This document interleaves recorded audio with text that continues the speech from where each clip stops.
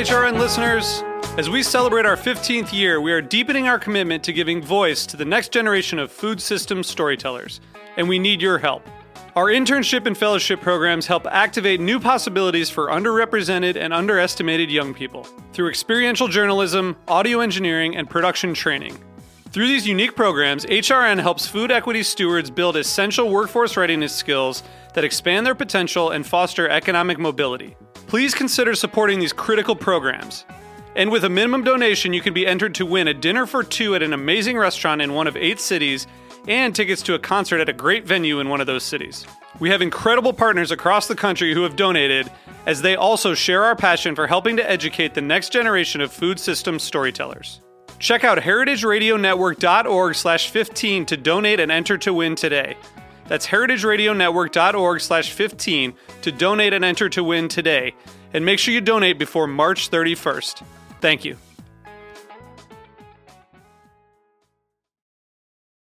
Today's program is brought to you by Heritage Foods USA, the nation's largest distributor of heritage breed pigs and turkeys. For more information, visit heritagefoodsusa.com. Hey, I'm Jimmy Carboni from Beer Sessions Radio. You're listening to Heritage Radio Network, broadcasting live from Bushwick, Brooklyn. If you like this program, visit heritageradionetwork.org for thousands more.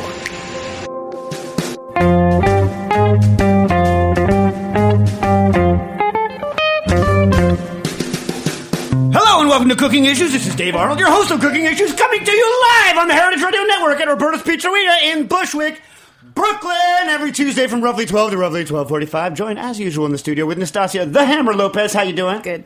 Good. Glad to hear it. And, of course, we got Jack in the engineering booth. Hello.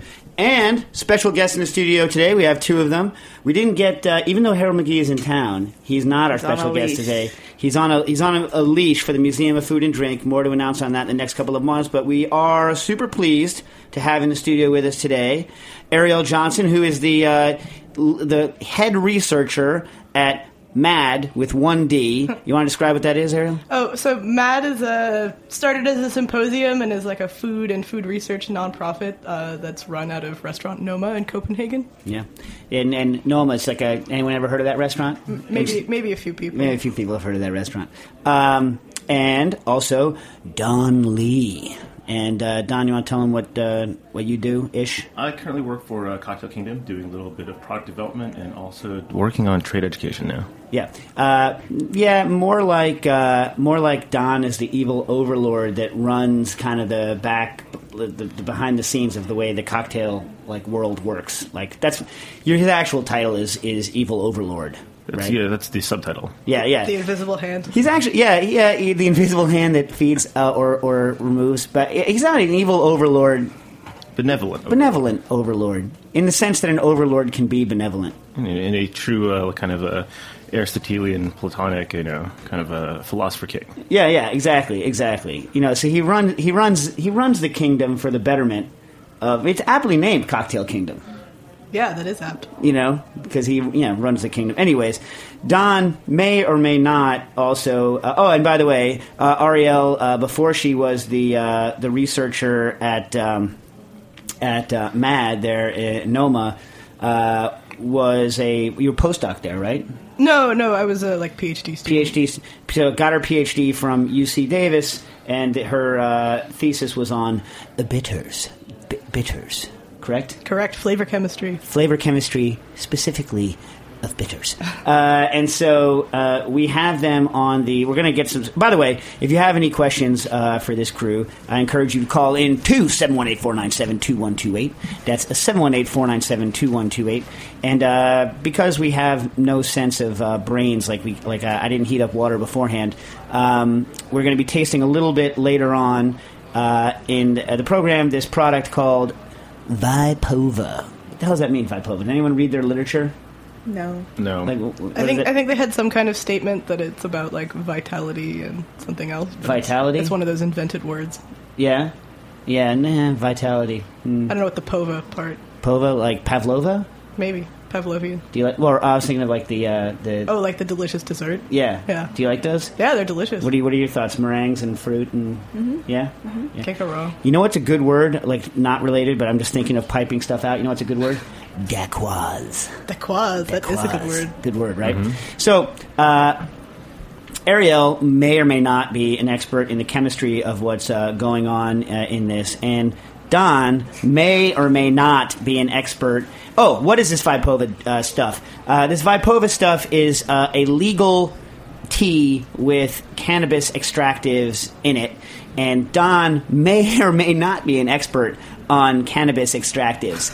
When he is in certain states, jurisdictions, and countries, he's an expert. Now he's Lon D, right? Oh yeah.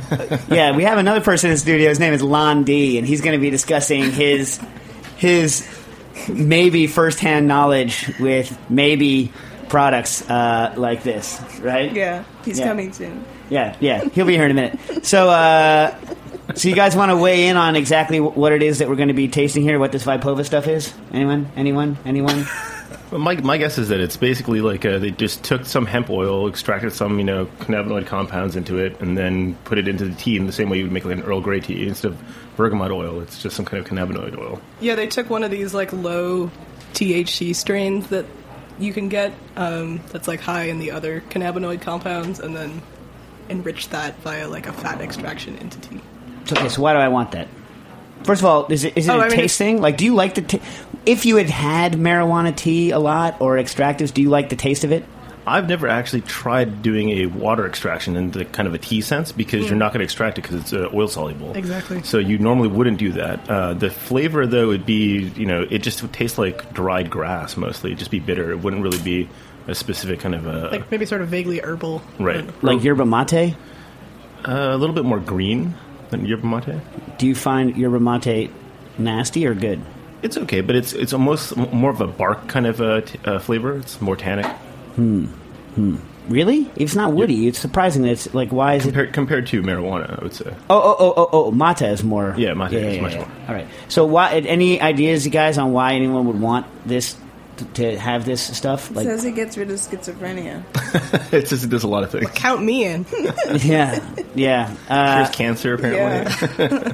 Yeah. I mean, so like cannabinoids as like a class of compounds tend to have varying different effects on like the brain and your neurochemistry, and where like THC is really good at psychoactive effects, getting you stoned.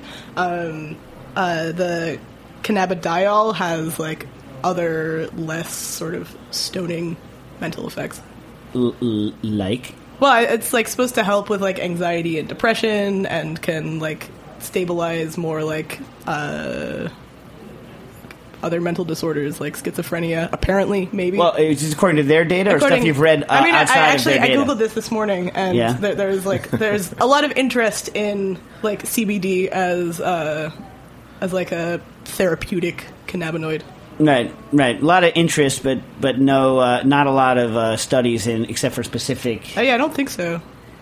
Yeah. So okay. It acts on like different brain receptors than THC. Right. So the question is that for those folk that self-medicate with marijuana to get themselves mentally right, which we all know, so is the speculation that's not actually the THC that's helping them self-regulate? That's just a side benefit? Well, they might want to be looking for like a high cannabidiol strain rather than a high THC no, why not strain. both? What's wrong with just having both? Well, you could do high both, but... Why not? Yeah, why not do both? Why not do both? Indeed. Uncle Sam, that's why. Yeah, He's holding us back. Exactly. So, government conspiracy. So, like, does this CBD stuff, now say what is it, what? Cannabidiol? Yeah. Does this cannabidiol stuff, make you confused at all, or no? Can you operate heavy machinery while you're using cannabidiol? I guess we'll find out. Like, well, I have no heavy machinery to operate. I'm sure we can find you We something. can probably get some. Yeah, find some. Jack, you got any heavy machinery over there? I don't know. Would you count recording equipment as heavy machinery? Only if you lift it up and try to throw it over your head and put pretty heavy. But, yeah. I can make heavy sounds. I mean. Oh my God, do you have one? We should get one before we go to. Oh, wow. What's the stuff that makes you hungry after you've smoked up? Is it this stuff or is it? I don't know. I think it might be THC though. Oh, that's straight up THC. I think like the this helps like counter some of the like negative effects of THC, like paranoia and such. So this is not going to make you paranoid. This will not. I don't think so. We'll find out. We'll find out. But Stas says it takes like 5 hours to kick in, so we'll have to let you guys know next week how we feel. I don't know how this works. By the way, so like we're not going to have to load up the chopped and screwed version of Mary-Kate and Ashley's pizza song. Pizza. I think we should P-I-Z-Z-A. share that with the world, Dave. Pizza. That's like I just learned about that yesterday. See, I'm so behind on my internet like viral videos that you know. Anyway, we didn't talk about the chicory ice cream last week, right? I didn't get to that one? Did. I did talk about chicory? All right. You sure I got to the chicory? I think so. Jack, did I talk about chicory last week? I don't remember. I don't think so. Yeah. No, Stas was just about to... Ellie wrote in and was just about to get nuked because Stas was like, I don't care about that question. I don't want you to answer it ever. Whoa. Okay, and Ariel, you'll be good on this. And you ever do it? Don, a frequent denizen of New Orleans, do you enjoy chicory coffee? It's okay. You hate it, like a good person would. It's quaint. It's the custom of of New Orleans. So yeah. In the same way that I'll have a beignet when I'm down there. I don't really look for one up here. I'll have a little chicory coffee with my beignet. Yeah, I think it's well. I don't like milk in my coffee, and they dump so much milk into it to make it palatable that like I don't know. Yeah. Do you know that? Well, I'm not going to get into it. Okay. I was recently trying to make chicory ice cream and started off by simmering the milk, turning off the heat, and dumping the ground chicory root in it like I would do in making coffee ice cream. Well, that did not go too well, and the milk curdled a bit. I suppose chicory is acidic? ? I assume chicory is acidic? Right? I don't think it's acidic. I don't think it's that acidic, but Ariel's looking it up for you. Or is it maybe some other reaction that caused the curdling? Maybe a lower heat would not cause this to happen. What is the best way to infuse something like that? ISI, or maybe cold infusion in the fridge for a longer period? Any idea if there's a listing of some sort of rule or of thumb for ingredients that could curdle milk like that and should be infused some other way? By the way, I did not throw away the curdled milk. Pizza. I strained it very well and blended it with 50% sugar by weight. I'm hoping to use it in cocktail experiments and see how it tastes. Any pointers about that? Spirits, methods. Any pointers on that, Don? Like chicory way? Chicory way. If it hadn't curdled, you can do kind of a milk punch thing. And, I don't know. You could... worst case, just try freezing it and using it as your ice. You can add a little bit without making too much chicory flavor. But he turned it into a simple syrup. Oh, it's already a syrup, yeah. Shake with it. See what happens. Shake. Like a Polaroid picture. Yeah, shake it. Yeah. See you shake your tail feather. Anyway, my point is this. Here's your problem. You have many problems. I almost guarantee you know what I mean? I don't know. I'm not saying in terms of chicory and ice cream. But I think what it is milk is one of those things that's balancing itself on the edge of curdling pretty much all the time. So if your milk is older and it's had bacteria growing in it for a while, it might be slightly more acidic, which is going to make it more apt to curdle. So you could raise the pH a little bit with a pinch of, and I wouldn't do this, but you could raise the pH a little bit with a pinch of baking soda. Yeah, Ariel, that's going to, not a lot, because if you take it too high, it's also going to destabilize. Milk wants to be in a specific kind of range of pHs, which is where it kind of comes to you in the jug or out of the cow, right? Now, assuming that wasn't your problem or partial, when you're heating it, the milk's going to be less stable. And also, there's a lot of polyphenolic compounds in chicory that much like tannins are going to cause, and it might actually be tannin, I don't know. Yeah, it could be. That are going to cause things to curdle. So the same way that if you make an extraordinarily strong infusion of like sumac or any other kind of bark and heat in milk, you can curdle it. So the good news is that you might be able to do exactly what you're doing if you add the sugar first, because high sugar concentrations allow you to stabilize. So, for instance, if you make if you do a 50-50 milk sugar thing, you can dump acid into it and it'll thicken, but it won't break. You know what I mean? Because there's just so much sugar that I guess I don't know why, it's just like not allowing the proteins to get together and curdle as well. Yeah, or like complexing them in some doing something. Right, I mean, sugar binds water, so proteins bind water, and that's how they fold. Right. So if you're assuming that like a typical ice cream base that I would use would have a liter of milk/cream and would have 170 grams of sugar. So I don't know if that's enough to stabilize it for what you're doing, right? So you could either do a cold infusion, or definitely add after you add anything that's going to stabilize, like egg yolks or anything like that. I would just do your infusion after the stuff has been stabilized. Or else just do like a hardcore tincture of chicory and then add it as an alcohol, but just not too much so you lower the rate. But almost certainly you're dealing with a tannin or other similar kind of like phenolic-y crap, right? Yeah, I would imagine so. I mean, Tannin's a phenolic thing, right? Tannin is a phenolic thing. Yeah. Yeah, and those like bind to proteins.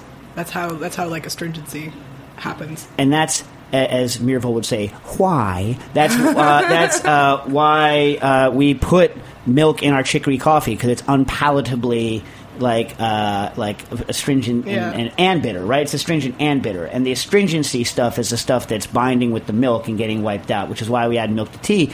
And super strong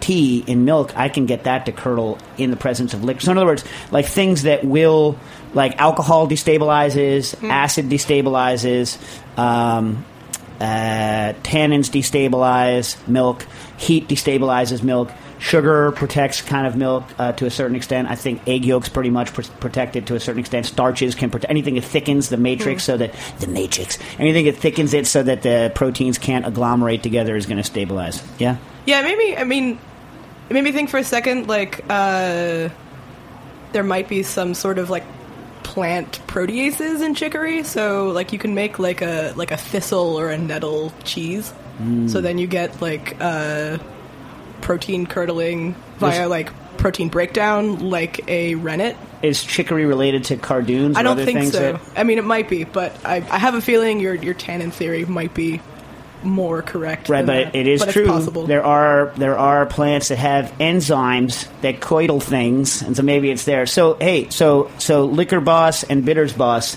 like any commercial Amaros that are chicory based? Nothing that I know of. Nothing springs to mind. Since we know at least Don has had chicory coffee in the past 5 years. Like, what do you think it would take? Like, what kind of Amaro kind of base would you want to make with something like that? Would you want to do like a bitters base with it? Is it not an interesting enough bitter?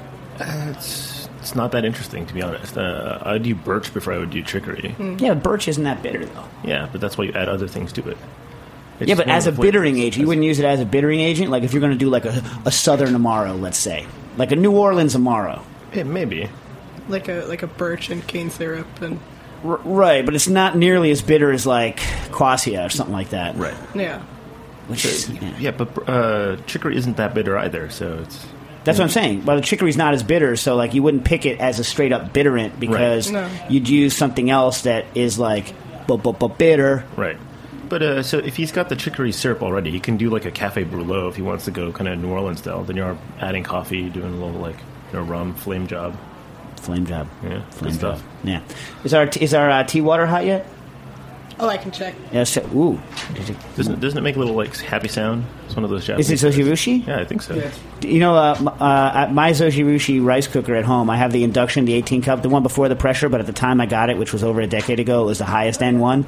And Booker, he's on the spectrum, right? So Booker used to not be able to stand the noise of the music that the Zojirushi, and so he wouldn't let me cook rice.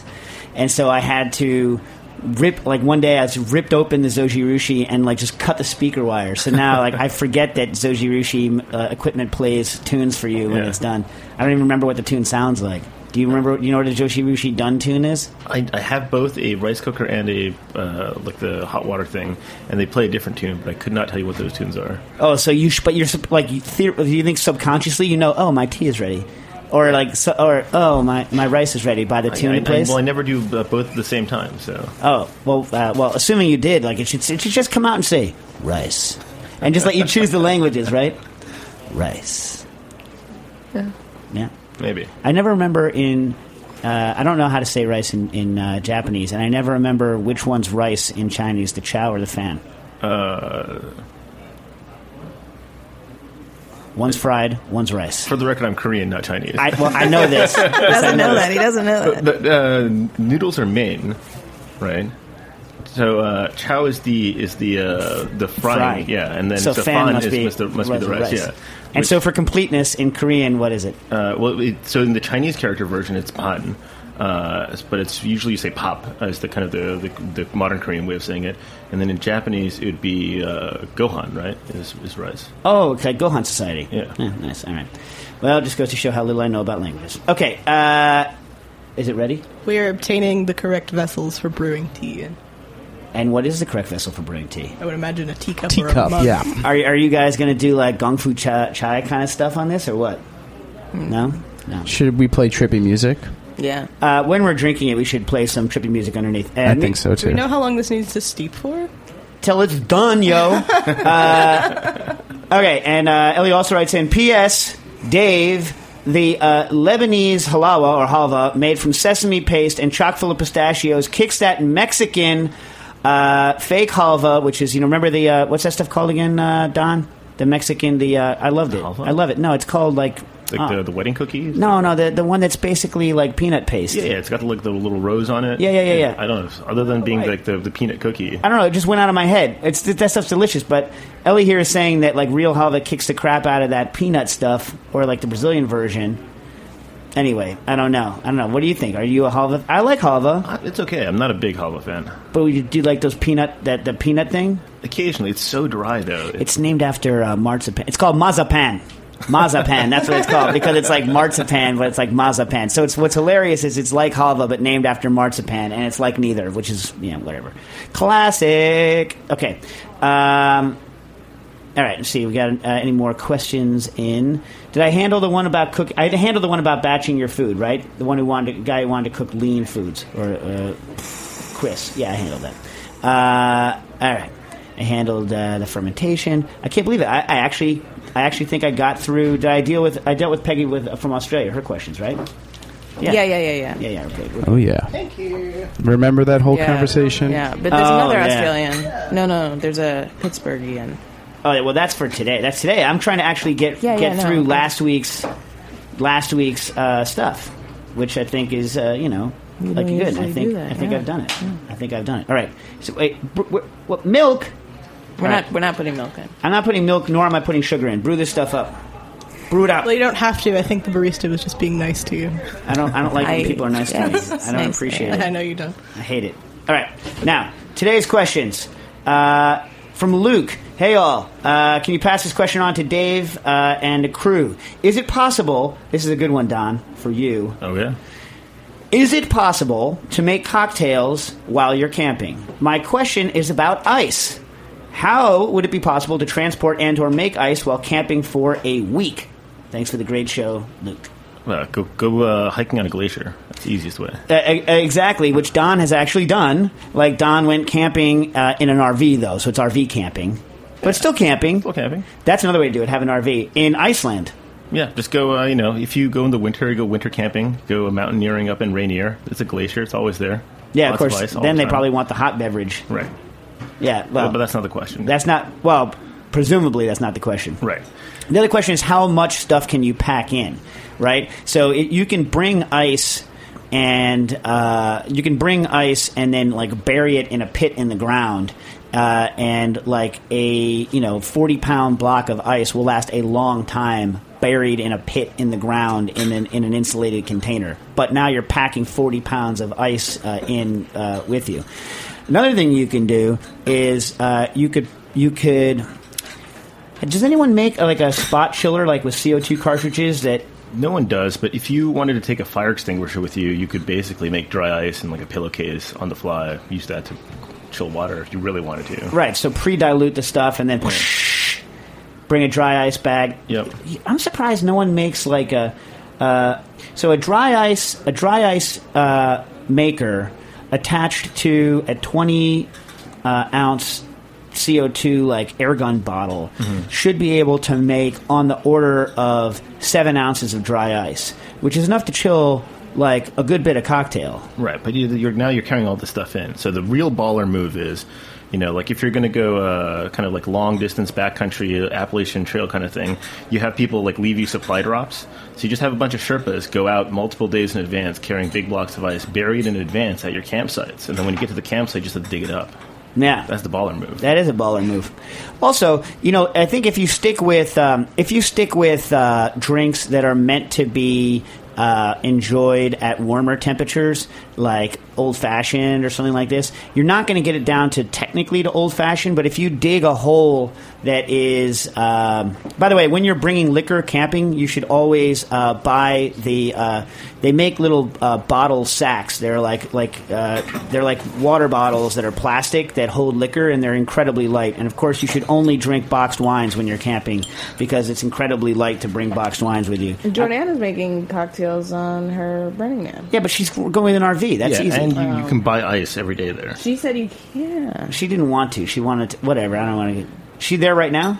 No. It's 2 weeks. It's what was it? The last weekend of August, first weekend of September, something like that. Yeah.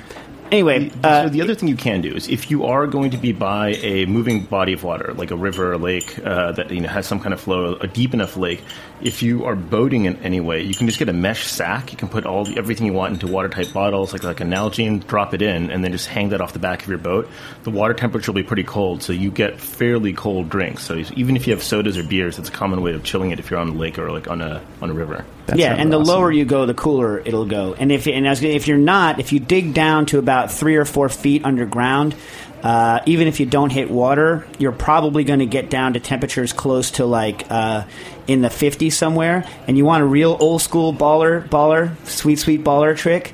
If you put your bottle in a jug, clay jugs are the best, but you put it into a jug and then you put towels that lean out over it. You'll get wicking and evaporation, and you can basically turn your bottle into an evap cooler. So if you wrap your bottle in something that has a water reservoir so it stays moist, but it wicks up and air moves across it and keep it in the shade, right, it will evaporate off, and you could probably get a good... And go on any of the old... See, the golden age of the camping book was roughly 1880 to roughly 1940, right? That's the kind of the golden age of the camping book. So you can look up, there's a guy named Mason who wrote a famous one called Woodcraft. There's a bunch of famous... A guy named Sears who's went by the pseudo-Indian name of Nessmuck, wrote one. And all of these folks have these old tricks on how to keep things cool. Now, they're not going to make ice, but they try to keep things as cool as possible. They're specifically worried about like stuff going bad that's refrigerated, like, for instance, the animal you just shot in the face. But they all have strategies for things like that. Another good way is to go camping in the high desert. It gets pretty cold at night. You get some serious evaporative cooling there. You could probably get a good temperature delta, like 20 degrees or something like that. So, Dave, I'm backcountry camping by Lake Superior next week, so I'll try out some of this stuff. Yeah. Well, you should get a hold of that book, one of those books, Woodcraft. Yep. I think Mason does it. There's another one, a famous guy. I can't remember his name, but they're all published between, like I say, like the late 1800s and the 1940s. So they all they are prior to the leave no trace model of camping, and so like the first thing they do is fell a number of large trees, and then have the person who brought your camp equipment in with you. Like some of them tell you how to trek alone, but also some of them tell you how to do like the old gentleman's camp where you do have people that you hire to carry all your crap in. Right, nice, like all your cartridges and guns and. It's like burn a 30-foot circle for your campsite. And salt the earth when you leave. Oh, you would not believe, Ariel. You would not believe they're like if you need to make a fire to cook on. Like literally, they fell 2 giant trees and make a V so that you have like a larger fire as it goes down to a V, and then they fill the entire interior of this like 15, 16 foot long V with logs. Light the whole sucker up down to coals. Fell another tree to make like cross braces for like spits. I mean, it's just they're freaking bananas. These folks are bananas, and they have people carrying like large cast iron. Remember, like things like Dutch ovens used to be camp equipment. Yeah. Would you carry one of those things into the woods? No, you would not. No, you would not. Car camping. Car camping or like hired people camping. You know what I mean? That's glamping. Glamping, yeah. Glamping. Yeah, but it used to just be like the way you did it. But then there was like the nutbags, like the Muirs and whatnot, who would just like go out there. This guy Nesmuck I told you about, he was one of the original like canoe portage guys all around the Adirondacks up in upstate New York, and he had someone build him like a traditional Native American bark canoe. He was a small guy. He was a very small guy, so he could get away with a short kind of a canoe, a small canoe. His canoe, I think, weighed like under 15 pounds, and so he just would just like go out with that and like his backpack and and chill. People, you can't really do that anymore. It doesn't really. I don't know. This stuff looks weird, man. This stuff's got emulsified crap in it. So like the tea bags have this sort of like greasy, greenish color to them, and then as soon as you put the tea bag in the water, it becomes kind of cloudy. Is there any actual tea in it? It does have a bitter back to it. It does have tea. It has real tea in it. Yeah, it tastes kind of. I was going to say it tastes somewhat like tea. It tastes like tea. Yeah. Well, it's been brewing for like 4.5 minutes now. You've been brewing for 4.5 minutes now. Not Don's. I took mine out immediately. Wait, are you drinking it? Okay. Yeah. Are you drinking it, Jack? No, I'm not. There's two. Do you want one, Jack? Sorry. No. I mean, yes, I do, but I should not. I'm working. Yeah. Like we're not. Like we're not working. All right, I'm sipping this. Oh.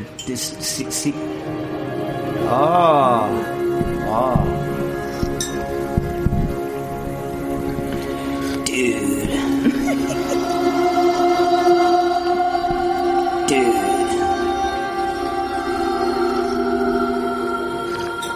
How much of this do I have to drink to get anything? Well, you have the packet. You have like the. I think the The bottom line is promotional you're not actually materials. going to get high ever. Well, I don't think you're going to. It says there's no psycho. No. Well, there's got to be psychoactive. Why am I doing it if there's why? Because Why? of what Ariel The other explained. feel-good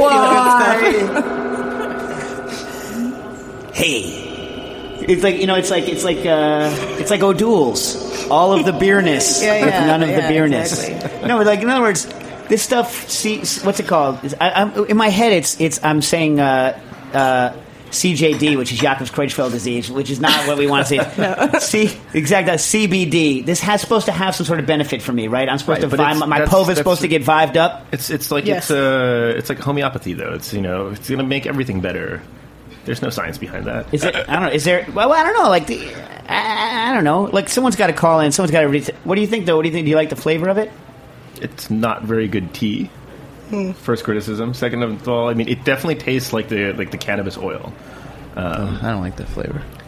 It's not. Jack, you don't like that flavor? No. By the way, I've learned a lot about Jack, and when we're going to drink that, this is like that's the music that he puts on. Like I was thinking more like, see, I'm not a user, right? I was thinking more like Pink Floyd metal. One of these days, I'm going. What's it? Chop you into little pieces. You know that song?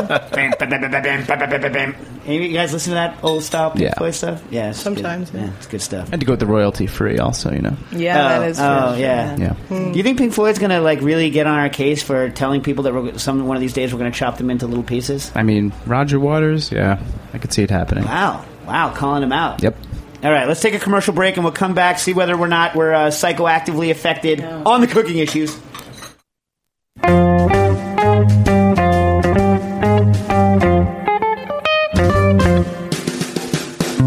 Hello out there, it's Steve Jenkins. I'm with Fairway Markets. White Leghorn, Red Wattle, Bourbon Red, Navajo Churro. Well, these aren't names you're likely to hear at a Fairway butcher counter or any other counter today, but before the rise of factory farming, you would have.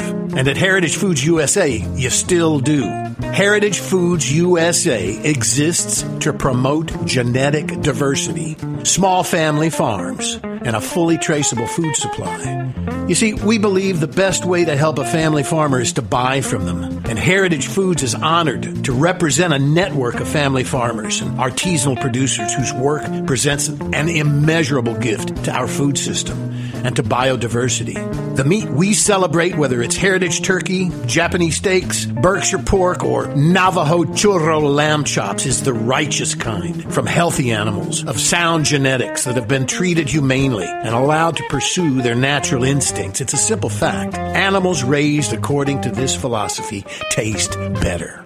And as we like to say, you have to eat them to save them. Visit us at... And we're done. And we're back. And And we're back. Oh, by the way, I like how you cut him off right when he was going to say to visit our website. He got high. He got high. I got high. Yeah. I got high. It was heritagefoodsusa.com. Speaking of... That was the website. Yeah. Speaking of website, like pretty soon you guys are going to be able to... What's it called? Live? What are you going to live? They're going to be able to live do? So many things. There's a forum. The new website's really awesome. Yeah, the live stream, there'll be a chat.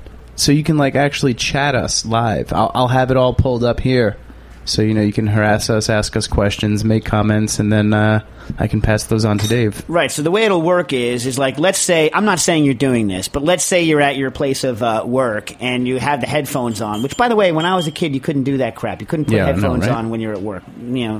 Anyway, let's say you have your headphones on in your children's workplace. Your cubicle. Yeah, right. Yeah. You have them on, and you're listening to us, but you can't call in. But you want to say so. What you do is you'll stream crap in. Jack will see it, and you'll be like, "Hey, Jack, tell all those idiots that they're wrong. They're morons." And he'll say, blah blah at Who's Mutts at McBlah blah says that you are, idiots, right? And then that's what'll happen. Yeah, that's exactly how it's going to work. And there's other benefits to this new website that you guys helped pay for. Is this true or false? True. 100% true. Yeah. I have a caller. Oh, all right. Caller, you are on the air. Hi, this is Jess. Hi, Dave. Hi, Don. Hey, Jess. How's it going? Hi, good. My question is kind of for both of you. Don, I know you and I got in a very intense conversation in New Orleans in regards to categories of food. And I just wanted to know kind of Dave's perspective. We got in a pretty intense argument about if a quesadilla it falls under the category of a sandwich. And I just wanted to know what Dave thinks. Okay, listen. Okay. I got to calm down here. Let's look at this from a number of different perspectives, okay? Define sandwich, Don. I believe a sandwich involves 2 things of starch. Oh! Rice? Something in between. Wait, whoa. Squished rice? You're not letting him... All right. Arranged horizontally. I think you can make things with rice crackers. No. That is a... No. You could make a what is it? Ritz crackers with peanut butter. Is that a freaking sandwich? Is matzah with peanut butter in between a sandwich? You know what an Oreo is? A sandwich cookie, not a sandwich. So sandwich is an adjective as well as a noun. Sandwich is a category of the way you stack. First of all, it could be a bad sandwich. No. First of all, sandwich you don't want. Sandwich is made here's sandwich is with bread. Once again, I go to the matzah example. Then it is the bread of suffering. It is the Are you going to deny the Jews their bread when they're running away from the Egyptians? 2 pieces of pizza flipped on themselves. Are they a freaking sandwich? Only if there's something in between, but it's not pizza. So is a calzone a sandwich? No, because it's round. It's calzone. What? It's like a burrito. What? Burrito definitely not a freaking sandwich. Clearly, much like a wrap. Oh, and a calzone. Oh, yeah, wait. Quesadilla not then because it's folded. Okay, here's the question then. What about a freaking... If you were down to the last slice of bread and you wanted to make a sad grilled cheese and you folded that last piece of bread in half with cheese and you made it on a griddle, is that still a grilled cheese? If you believed in God, you would cut the bread in half rather than fold it. But or even if you were an atheist with like a iota of self-respect. Yeah. You know what I mean? It's like... But I don't know that this folded thing... For instance, a lobster roll is a sandwich, and it's made on a split bun. Definitely not. It's a freaking sandwich. Is a hot dog a sandwich, then? Obviously not. I mean, in other words, it is a sandwich, but it gets its own category. Right? It gets its own category. The only thing that gets its own category is a hamburger. Hamburger gets its own freaking category. What's a patty melt? What's a patty melt? It's a kind of hamburger. My question is it now a matter of horizontal versus vertical in how you actually consume? How would you construct a vertical quesadilla? No, that the hot dog is vertical. Or long, then it is wide. The split in the bread is vertical, is what you're saying. Exactly. Okay. So whereas a Italian sausage, So when on a when you gyro buy a is crappy horizontal. hot dog freaking bun and you open it too much to toast it because you're one of those people that toast their freaking hot dog buns, right?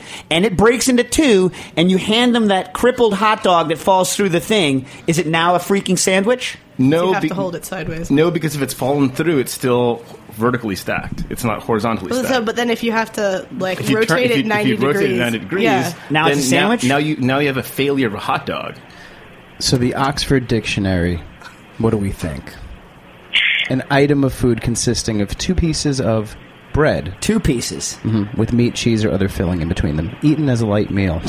So, What the hell? So would you say That's Oxford. that It shows what they know. Oxford, by the way, sandwich, not a sandwich? Oxford English Dictionary, world renowned for being crappy when it comes to definitions of food or etymologies related to food or historical timelines related to food. So World renowned for being the worst. Where should he go? Where'd she go? To life. To life. The company Subway, right? Do they manufacture sandwiches? A sub is a subcategory of sandwich, yes. Even though they're not split all the way in 2 anymore? Look, in the old days, they would take the knife and they would go shippy, shippy, shippy, shippy, shippy, and rip the V out, and then the V would be a pseudo top to it. Now, they just slice it in half because they're too inept to use the V slice anymore, and that's why if you get a Subway now versus a Subway 15, 20 years ago, it used to be you could eat them without it spraying all over the inside of everything, and now everything sprays everywhere because I it's have just no so idea nasty. how you eat a Subway sandwich that's spraying everywhere.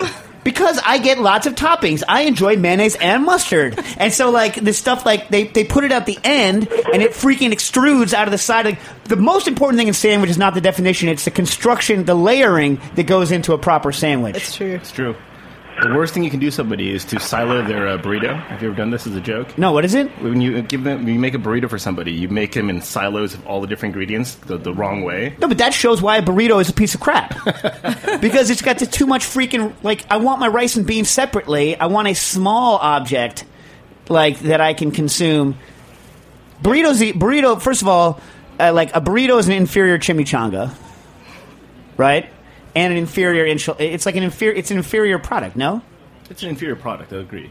Yeah. What do you think, Ariel? Inferior to what? Well, like, for instance, like, it would be better just if you deep fried it and turned it into a chimichanga. That's true. I would always rather have like 2 or 3 tacos than a burrito. Oh, 100% of the time. Yeah, 100% I'd rather have of the time. taquitos than a burrito. Yeah. I'd rather have enchiladas, even though it's totally different than a burrito. And I would rather have quesadilla, frankly, than a burrito. But is it a sandwich? Quesadilla? Here's another thing. Like, is an open-faced sandwich, even though it's called open-faced sandwich, a sandwich? Yes. Not according to the Oxford English idiots. I would say yes, because the normal form is closed, and you have to denote that it has been opened. But it doesn't serve. They don't serve it with an extra But piece of don't a bread. sandwich you have to eat with your hands? Ooh, here's an interesting question. Bill de Blasio would say you can eat anything with a knife and fork, including pizza. Well, like He's wrong about that. in Denmark, where I usually live, we have like open-faced sandwiches, See, I disagree with you. which are impossible to eat with your hands. You like literally a cannot. smorgasbord is never meant to be a closed sandwich that you may or may not open. A smorgasbord is always open. Oh, and yeah, therefore smorgasbord it's is not always open.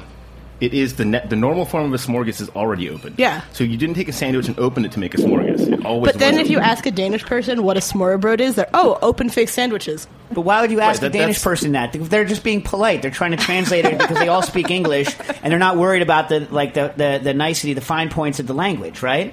I mean, right?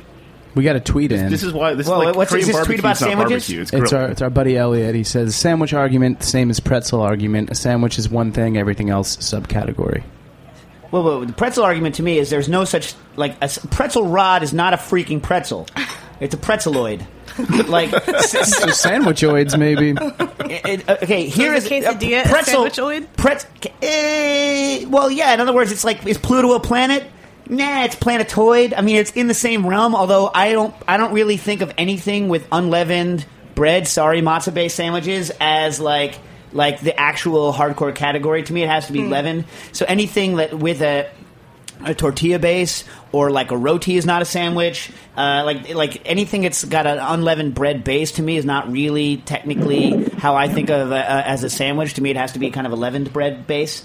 I think it can be opened or closed as long as you designate it. I think it's like anything else. It's like pornography. I know it when I see it. You know what I mean? It's like a sandwich is, you can just tell what it is, but a pretzel is super freaking clear. A pretzel, okay, a pretzel is a wheat dough that contains no oil. You hear that? Bachman's. Pretzel contains no oil, right? It's usually made with a sourdough kind of a leavening technique. It is rolled into a tube shape, twisted into a pretzel shape, right? It is a pretzel shape, right?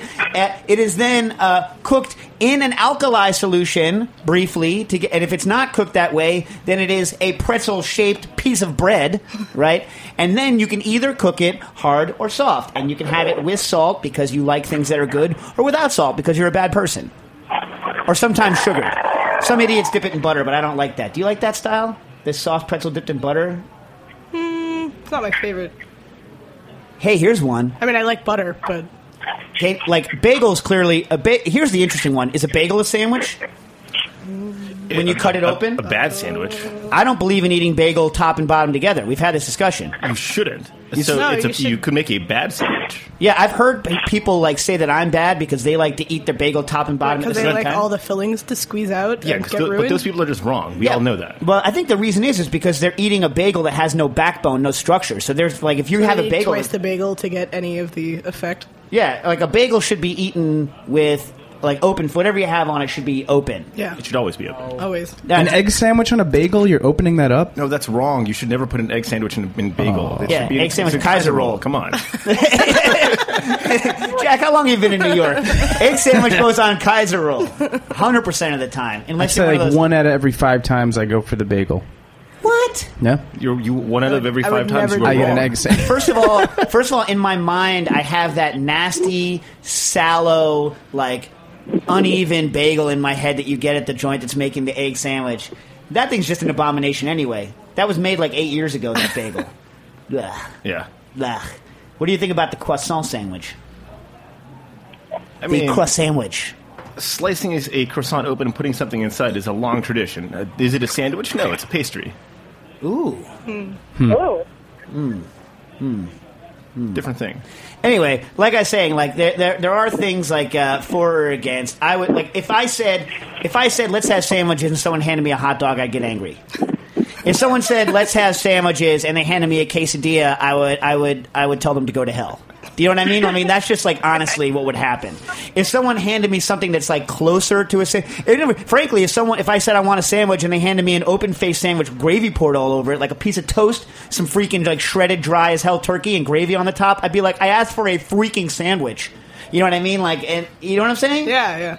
Yeah. Here's my question. I think we've done this before. BLT season coming up, people. And by the way, I had some of Nastasia's tomatoes on my first BLT of the season. They were delicious. Thank you, Nastas.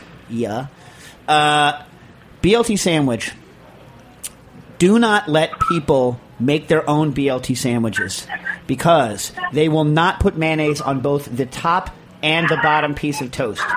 Do not over toast your BLT so that your mouth becomes excoriated from the BLT as you chew on it. It's true. Do not make a BLT from a bread with too much structure. This will ruin the effect of a BLT sandwich.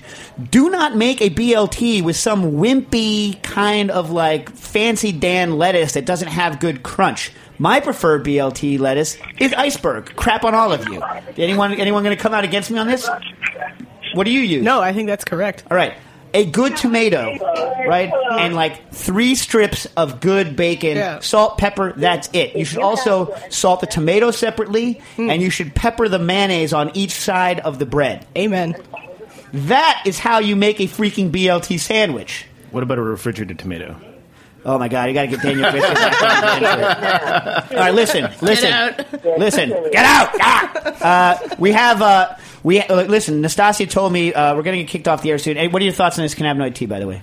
What is it? Cannabidiol? What? Seems like tea. Cannabidiol. Cannabidiol sounds like cannabis. You like it or not? You feeling anything? I'm not feeling anything. I'm thumbed down. It doesn't make the tea taste any better. Like adding bergamot to tea makes delicious Earl Grey. Adding cannabin whatever oil to the tea makes it taste like muddy something. But it's a functional thing. It's a functional thing. So, I'm feeling no function from this tea. yeah, but you're not supposed to. Anyway, listen. Nastasi tells me that we're going to be on hiatus for a month because we're going on hiatus for a month while they sit. And when we come back from the hiatus, the new website will be up and running, and you can live tweet us and all. So let me try to rip through a couple questions in instantaneous fashion. Zach from Pittsburgh writes in, how you doing?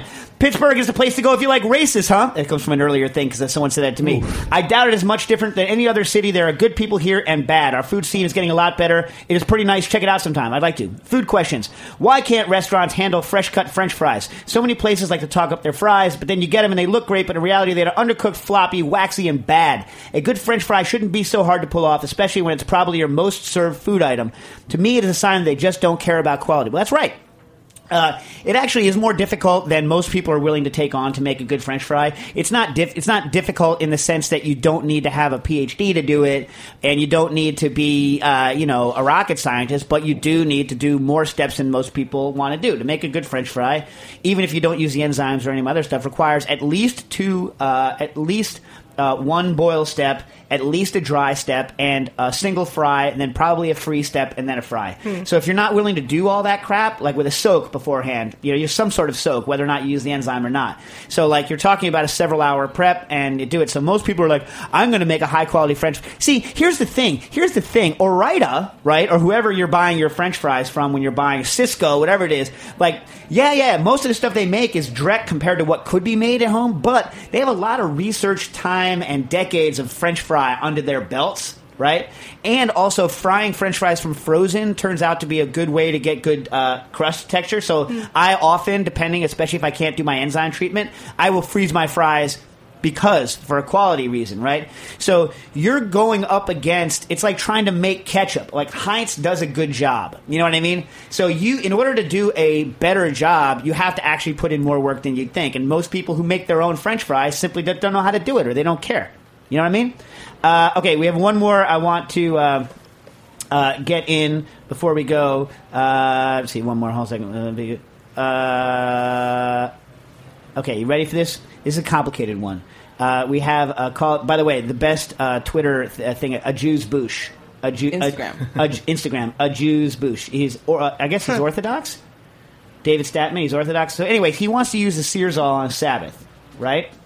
So here's the thing. He's like, you're allowed to transfer a flame, but you're not allowed to make a flame. So the Bernzomatic TS8000 that we use, you press the button, click, click, click, click, right? And it causes the flame. And so he's saying the button's the problem, right? But transferring the flame's okay. So he wants to get a different torch and pass, basically just turn the gas on and pass the flame to the Searsol that way. My feeling is, David, now I'm no rabbi, but my feeling is, just saying, no rabbi. Are you sure? Pretty sure. But my feeling is that you are not allowed to turn the valve on. Can anyone do that? Jack, like while we're signing out, can you do a quick search on whether or not you're allowed to open and close valves on the Sabbath? Yes. Yeah. I don't believe you're allowed to open and close valves on the Sabbath. It sounds dubious. Yes. I don't, because I would believe that that's the functional equivalent of a circuit, and you can't turn circuits off and on. Anyways, so my feeling is you're going to be shafted on the valve. Now, what we could do, is you could hook up. Don't do this. It's incredibly unsafe. Please don't do this. But you could hook up a timer to turn on a torch at a specific time, including the piezo ignition. And as long as you set it up right at the right time, you can do it. Another option is that you need to go read Alan Dundas's book, The Sabbath Elevator. Okay, there's a whole book on the Sabbath Elevator by a guy named Alan Dundas, who interestingly found out only about things like the Sabbath Elevator late in his life. He's a folklore expert, even though he's actually he's Jewish, but he just didn't know much about it. I guess I don't know why he's not doing the research, and. He did a bunch of stuff on when it is okay to use, the Sabbath goy, right? Yeah. So, for instance, in the elevator, like technically, I can push the button for you because I'm a goy. Although you got to make sure that I'm not Jewish, because if I'm Jewish but not practicing, like that's not cool. But you're not technically supposed to be like, "Hey, dude, can you press that button?" They just have to know to do it, right? So you have to pre-hire the goy to show up. Invite a goy to dinner on Sabbath. This is my plan. Invite a goy to dinner on Sabbath and tell them, like, when you get here, it might be nice, like when I lift my hand in the air, if you were to take my TS8000, ignite it, and depress the button that keeps it on. And then they could do that, and then you could sear with it, And then you'd be like, and then they would know that when you put it down, you'd be like, and when I put the thing down, it might be nice if it didn't stay on and burn my house down. You know what I mean? Yeah, Sears Algoy. Sears Algoy. No valves. No valves. See? You're going to have to go with the Sears Algoy. Yeah. Sears Algoy will come back in 1 month. Cooking issues. Thanks for listening to this program on heritageradionetwork.org. You can find all of our archived programs on our website or as podcasts in the iTunes Store by searching Heritage Radio Network. You can like us on Facebook and follow us on Twitter at heritage_radio. You can email us with questions anytime at info@heritageradionetwork.org. Heritage Radio Network is a 501c3 nonprofit. To donate and become a member, visit our website today. Thanks for listening.